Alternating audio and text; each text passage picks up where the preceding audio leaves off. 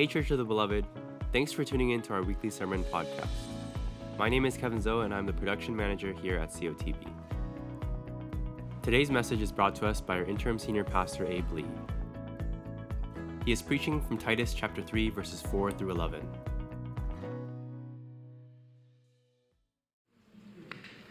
All right, let's get into this. So I'll say this. When I was a kid growing up back in the late 70s, early 80s, I remember there were these cassette tapes that I had that my mom and dad bought for me when I was a little kid, for me and my little brother.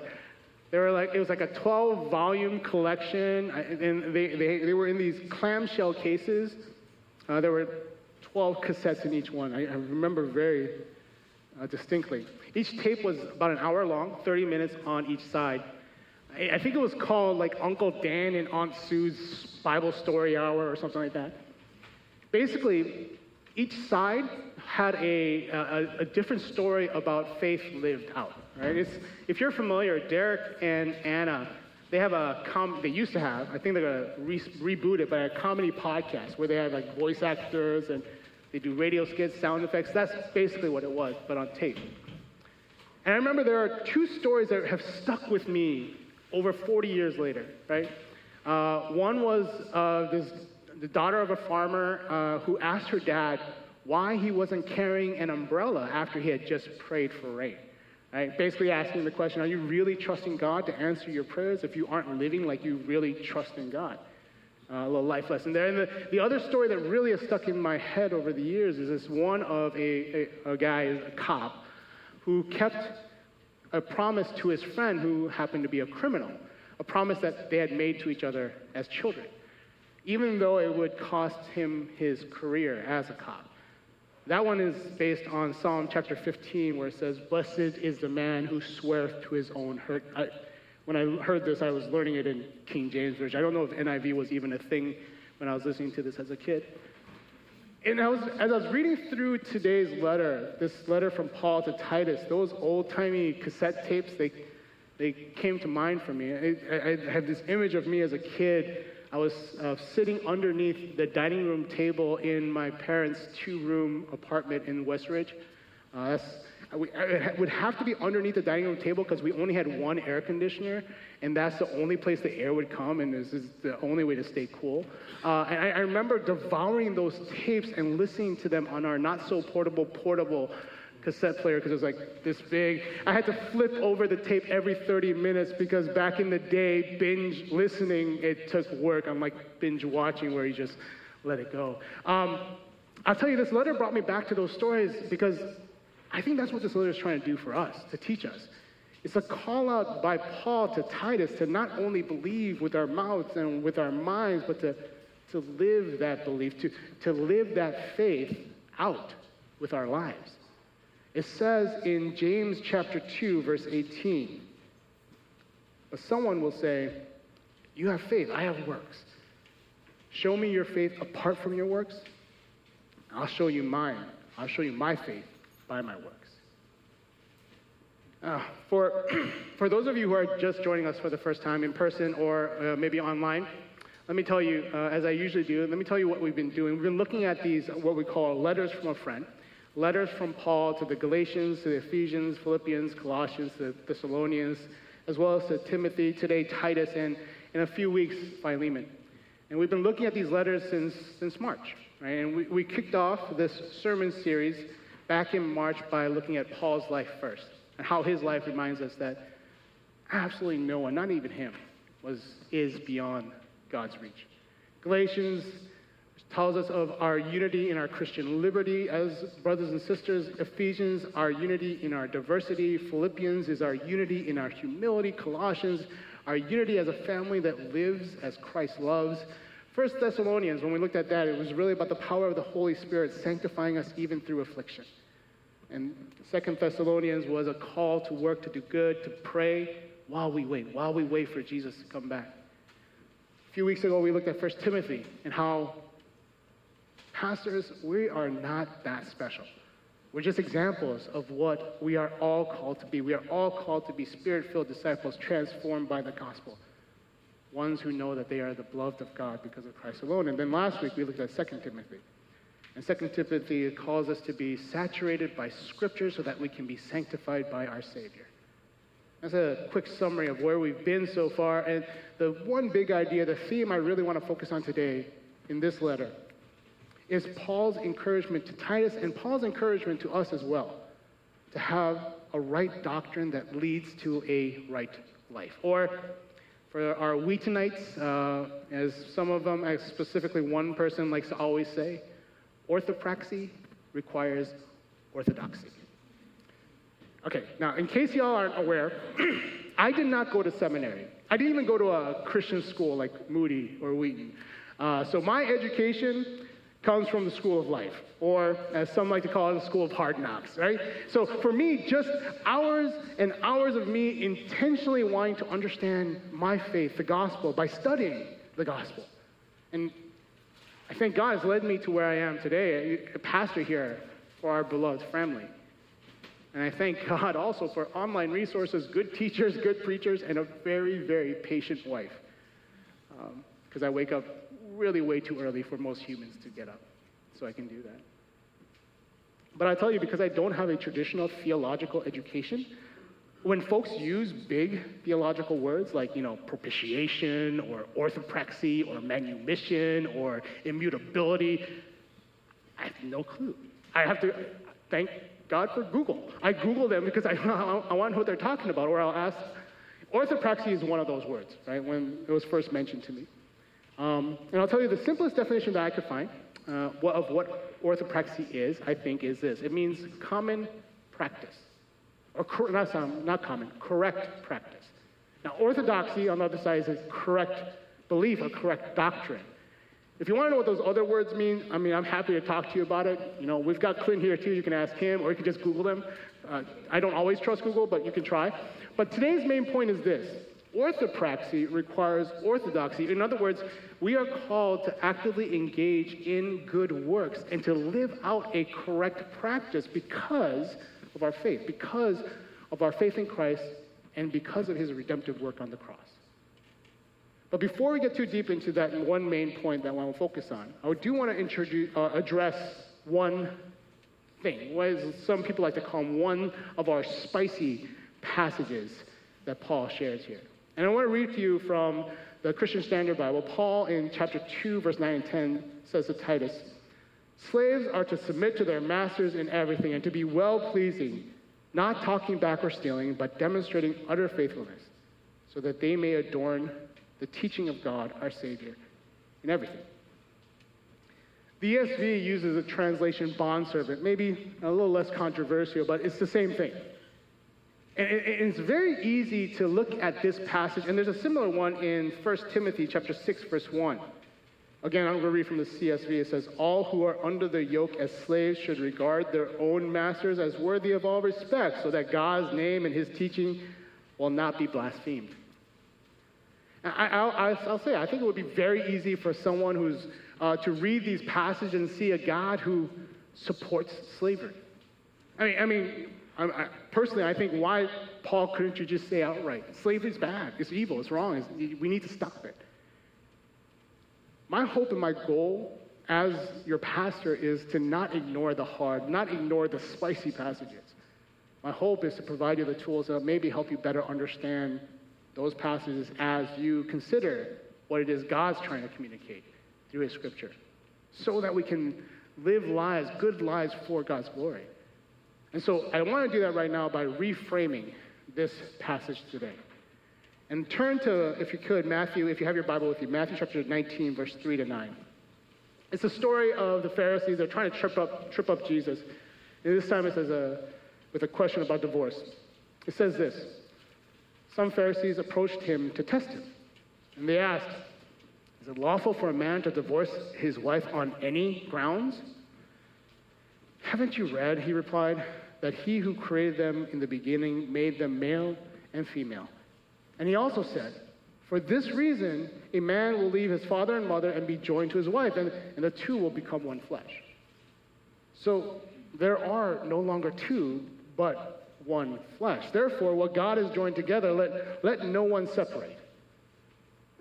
"Why then," they asked him, "did Moses command us to give divorce papers and to send her away?" He told them, Moses permitted you to divorce your wives because of the hardness of your hearts. But it was not like that from the beginning. I tell you, whoever divorces his wife, except for sexual immorality, and marries another, commits adultery. In Jesus' response, he did not accept the premise of the Pharisees. He did not accept the premise of their question. See, the Pharisees were starting from the wrong place. The question they were asking, and the question that it should have been, when does God allow divorce? Now, the first question that they, and hopefully the first question that we should be asking is, what was and what is God's intent? His desire. See, we are all made in the image of God. We are the imago Dei. Jesus redirects the attention of the Pharisees away from the rules to the ruler, away from the commands given after the fall to the Creator who created it all. Just reading verses 4 to 6 again, it says, haven't you read, he replied, that he who created them in the beginning made them male and female? And he also said, for this reason a man will leave his father and mother and be joined to his wife, and the two will become one flesh. So they're no longer two, but one flesh. Therefore, what God has joined together, let no one separate. That was his intent. That was his desire. The question I should be asking is not, what can I get away with? What's my limit? The question that I should be asking, the question that should be on the table is, what does God desire of me? And see, the same exegetical, which, by the way, exegetical is just a fancy way of saying critical interpretation, but the same exegetical process, the same foundational question that Jesus asked, this is how we should be and how we need to be looking at the passages like this spicy one on slavery. See, these rules and these explanations of how slaves and their masters should behave, they were not a tacit approval of the practice of slavery. They were not then, they are not now. Just like Moses introduced the divorce laws because, unfortunately, people were and are so broken and so unable and so unwilling and so unrelenting in their desire to put themselves before their God and God's design, these slavery laws were put in place to mitigate and to minimize the damage that could be done by broken people. But it was never what God intended. It was never what God designed. So the question that we should be asking, the question that we should ask when we read verses like this is not what is allowed. We need to reframe the question, just like Jesus did. And go back to Genesis. Go back to the beginning. We need to ask, what is this cosmic temple that God created in 6 days supposed to be like? What did God design? What was God's intent? We need to reframe the question just like Jesus did and go to the end of the story, to look at the Revelation and ask, what is God's intent? Revelation chapter 7, verse 9. This is what it says there. After this, I looked, and there was a vast multitude from every nation, tribe, people, and language, which no one can number, standing before the throne and before the Lamb. And they were clothed in white robes with palm branches in their hand. Every nation, tribe, language. Revelation chapter 21, verse 3 and 4. This is what it says there. Then I heard a loud voice from the throne. Look, God's dwelling is with humanity, and he will live with them. They will be his people, and God himself will be with them and will be their God. He will wipe away every tear from their eyes. Death will be no more. Grief, crying, and pain will be no more, because the previous things have passed away. Our Father in heaven never intended for his beloved to desire, to support, to work for things like divorce, like slavery, like racism, like sexism. That was never his intention. And so we cannot, as his beloved, allow for the twisting of Scripture to convince people otherwise. So when reading spicy passages like this one, we need to consider what Jesus' exegetical process was. Jesus did not automatically accept the premise of the question. Instead, Jesus turned the question around to consider the purpose of the Creator. And now we turn, I just wanted to do that little tangent, but now we turn to today's one point that I want to focus on, and that we have to have the right belief to have the right behavior, that correct convictions result in correct actions, or orthopraxy requires orthodoxy. Now, I want to share a story. I did get permission. One of the deacons in training right now is Adam. And Adam, he shared with me how he decided to become a vegetarian. Basically, what he saw was the cruelty towards animals who were being slaughtered for, well, my dinner. And he thought, I can't support that practice. You know, his conviction was that animals should not be killed inhumanely for a meal, for my meal. So his action was to stop being a reason for that to happen. And I love his conviction. And I love that his conviction led to that action. And I told him that. But I also told him, no offense, but I'm allergic to vegetables and anything that is healthy. So I'm going to continue to be carnivorous in every possible way. But I love that his belief resulted in his behavior. So what I want to do is I want to spend the rest of this morning reminding, or maybe for some introducing to ourselves, what is this right religion that I and that Paul, our Paul, as well as the Apostle Paul, what is this right religion that we're talking about, right? And then we're going to consider what is this right living that we are called to do. And I want to start with verse 5 from what was read today. Because then he, Jesus, saved us not by works of righteousness that we had done, but according to his mercy, through the washing of regeneration and renewal by the Holy Spirit. We have a we have a baptism service, as I mentioned, next week, right? 3, maybe 4 of our family here in Christ have decided that they want to publicly proclaim this belief, that the Son of God came down to earth to die on a cross so that we would not have to pay the price for our sin. And that in Jesus' resurrection, these sisters and brothers know that they are made new in Christ alone, and now will participate in an external exhibition of their internal transformation.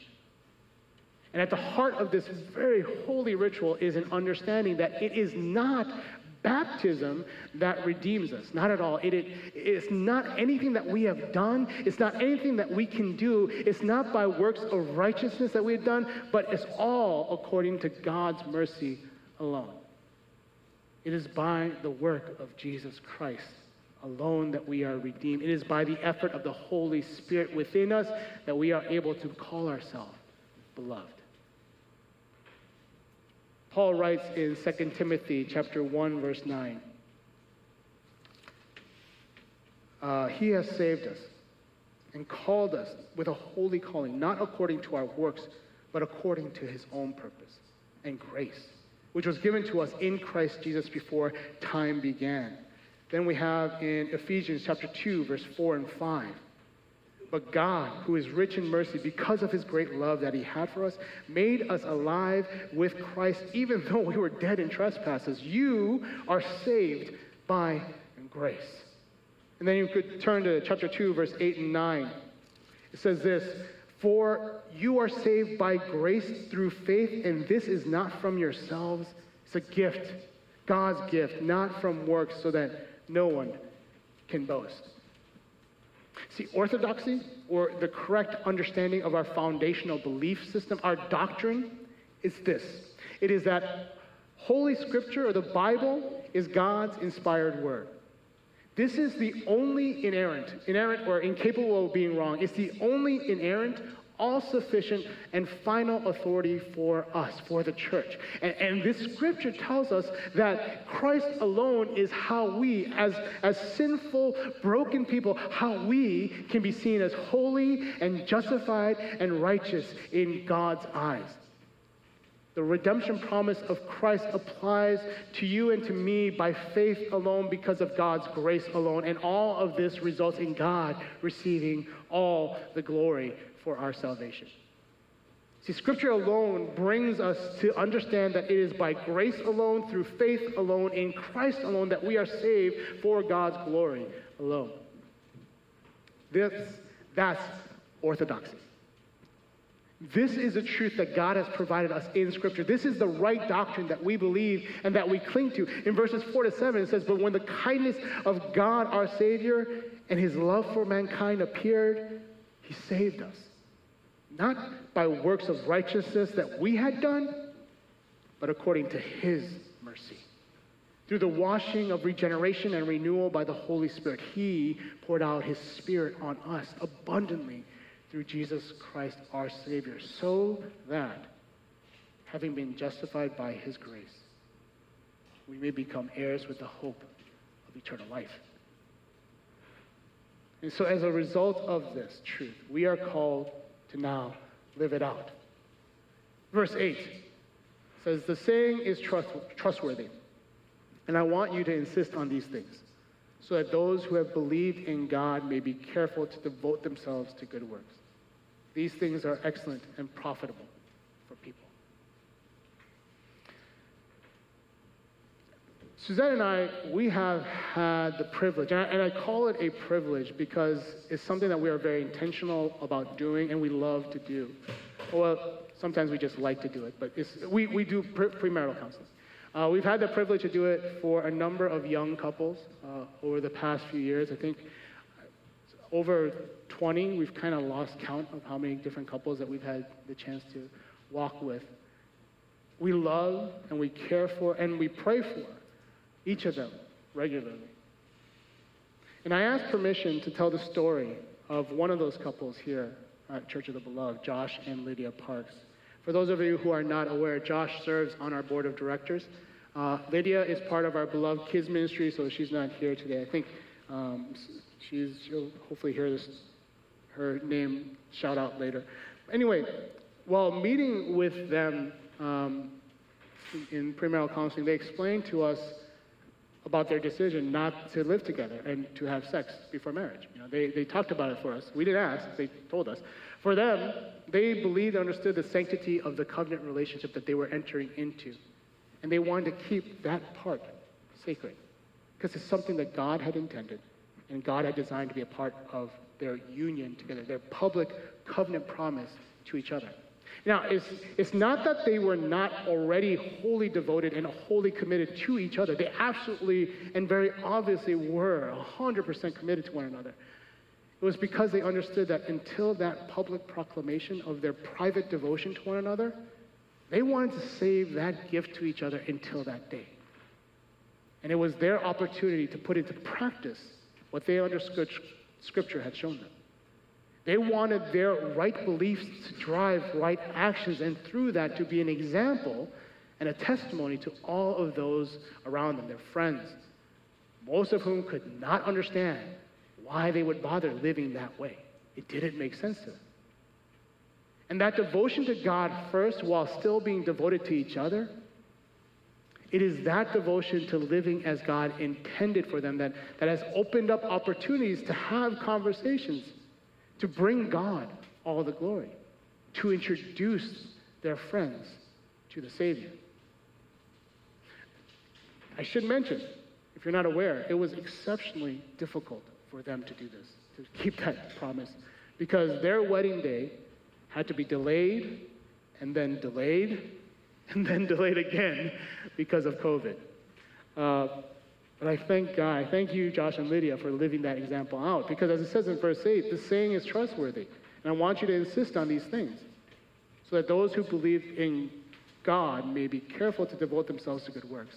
These things are excellent and profitable for people.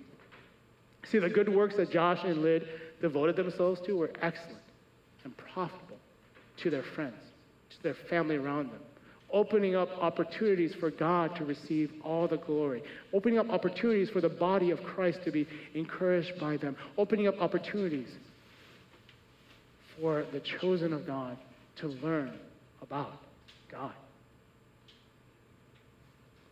Going back a little bit, in chapter 3, verse 1 and 2 of today's text tells us what we are called to do because of our beliefs. And I want to say that very clearly. It's a call to action because of our redemption. It's not a call to action to be redeemed. And here, Paul tells Titus, starting with verse 1, Remind them to submit to rulers and authorities, to obey, to be ready for every good work, to slander no one, to avoid fighting, and to be kind, always showing goodness or gentleness to all people. Another way, for me at least, when I was reading through this, that I view it, is we are not called to be hyphenated Christians. And let me explain myself. There was a time, I think especially in the 80s, that everyone was a hyphenated American.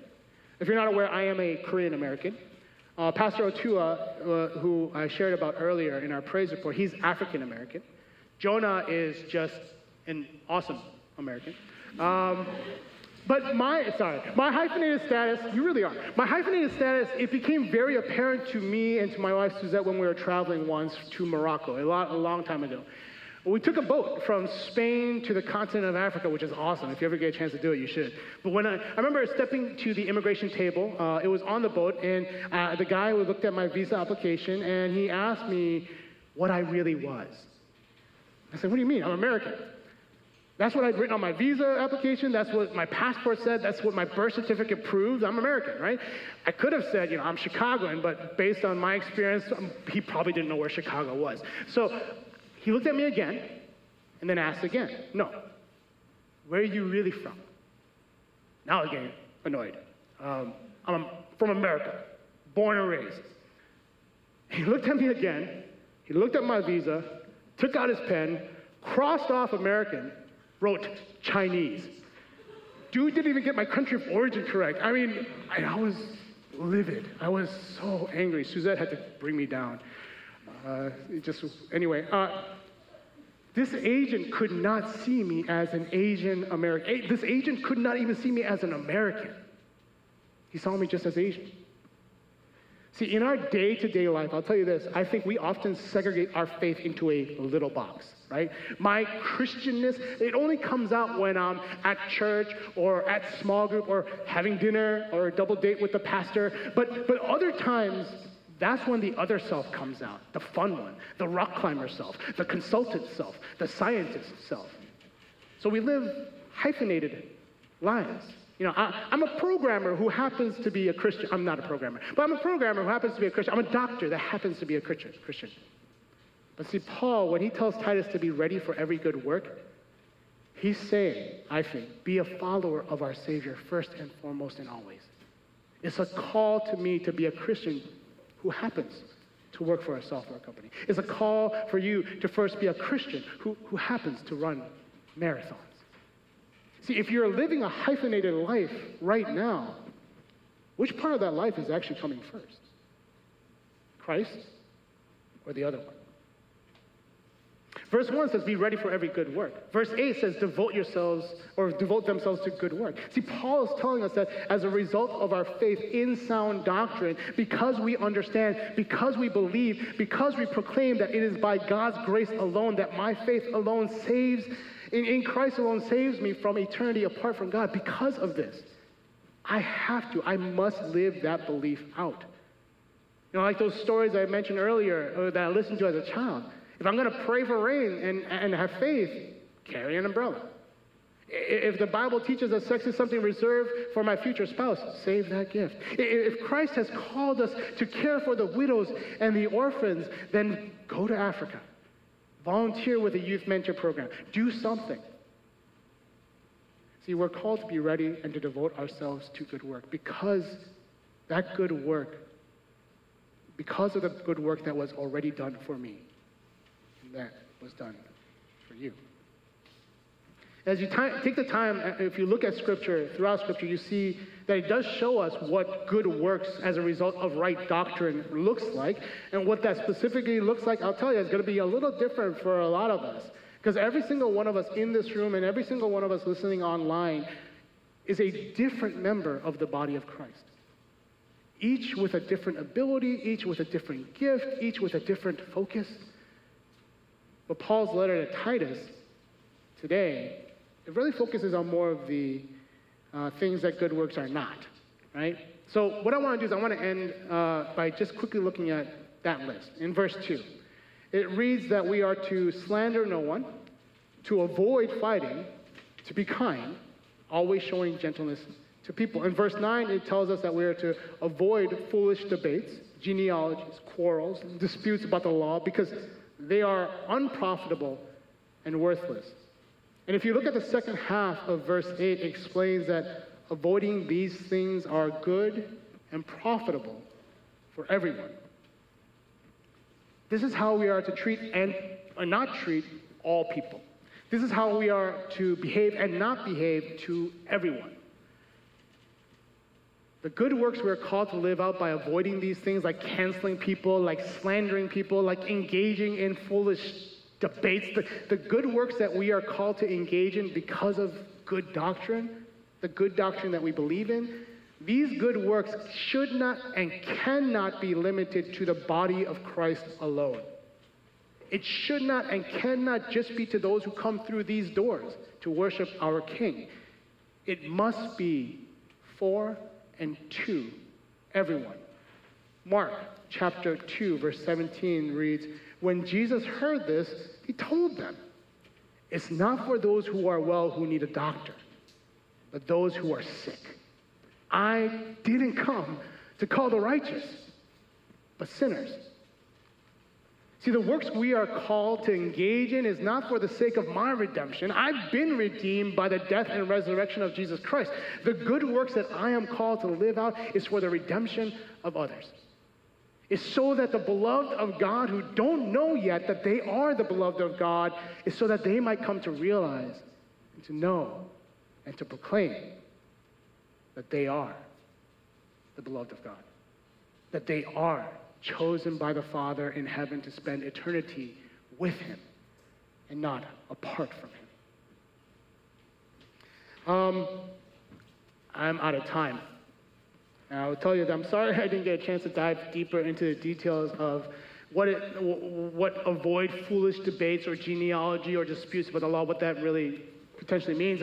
I will mention one thing here. The key concept behind all these things is not that we can't have the debate or that we can't have the discussion about things like, things like, what does the Bible teach about how we're to love our fellow image bearers of God who are LGBTQ+, or that we can't take the time, because we should, that we can't take the time to see what Scripture says about whether God's design is for women to be able to serve as elders and pastors of the church. It's not whether believers, we should talk about whether believers' baptism is the only way to baptize. We should have those discussions. But that's not the point of the list to not have the discussion. The point of this list that Paul's making is that these discussions cannot be in lieu of, cannot be in replacement of good works for all people. See, the paramount to our orthodoxy is not oratory altercations. The paramount to our orthodoxy is orthopraxy. The main point that Paul is making to Titus is this: we must strive to not only seek the truth, we must not only strive to meditate on Scripture to get a right understanding of what it is we believe. We need to do that, but we also have to take it to the next level. We need to live out that belief every single day and in every single way so that others around us might come to love Christ and live themselves so that others might do the same.